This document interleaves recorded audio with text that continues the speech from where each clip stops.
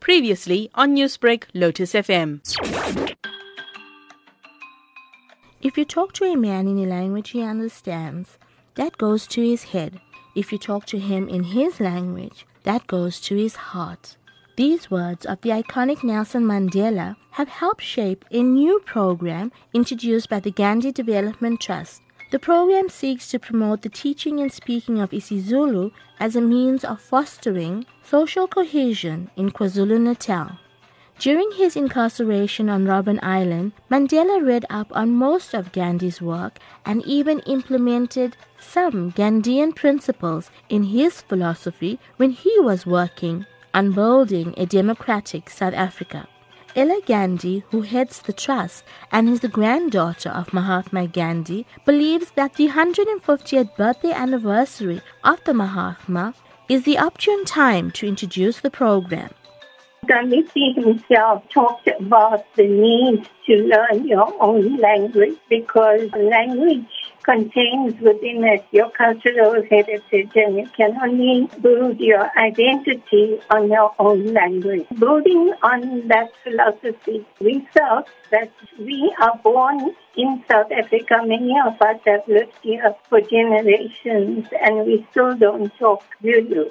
So I thought that it's important that we launch this campaign this year in order to celebrate the 150th anniversary of Mahatma Gandhi, but at the same time to give importance to the language and to its heritage, and thereby build social cohesion between the races, all the races of South Africa.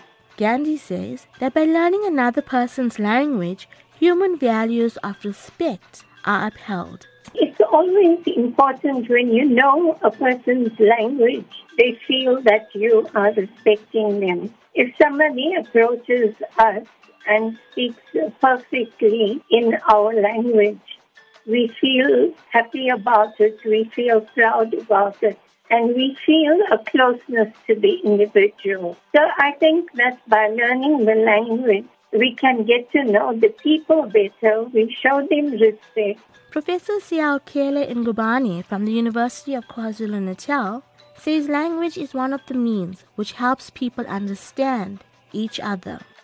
The main reason was uniting people, because you get united when you speak the same language. Because if I speak Venda, you speak Zulu, we won't understand each other. And this gives us an opportunity to get to know one another, some people's cultures and their history and their heritage as well. And I think that was on the basis of that. And it will bring unity in the province of KwaZulu-Natal, because we are so divided by our race and our color.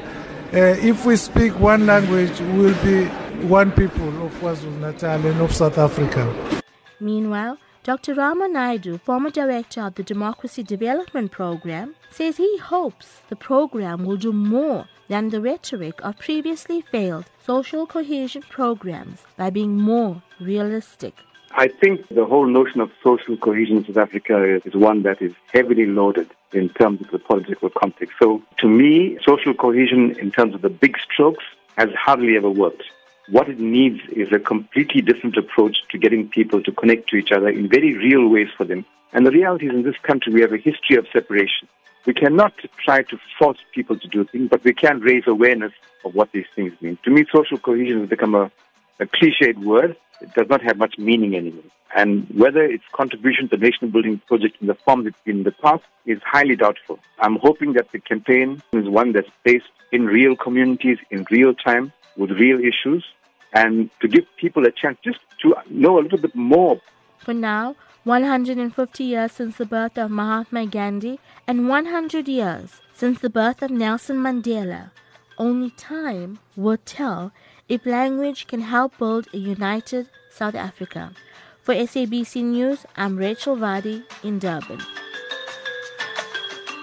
Newsbreak, Lotus FM, powered by SABC News.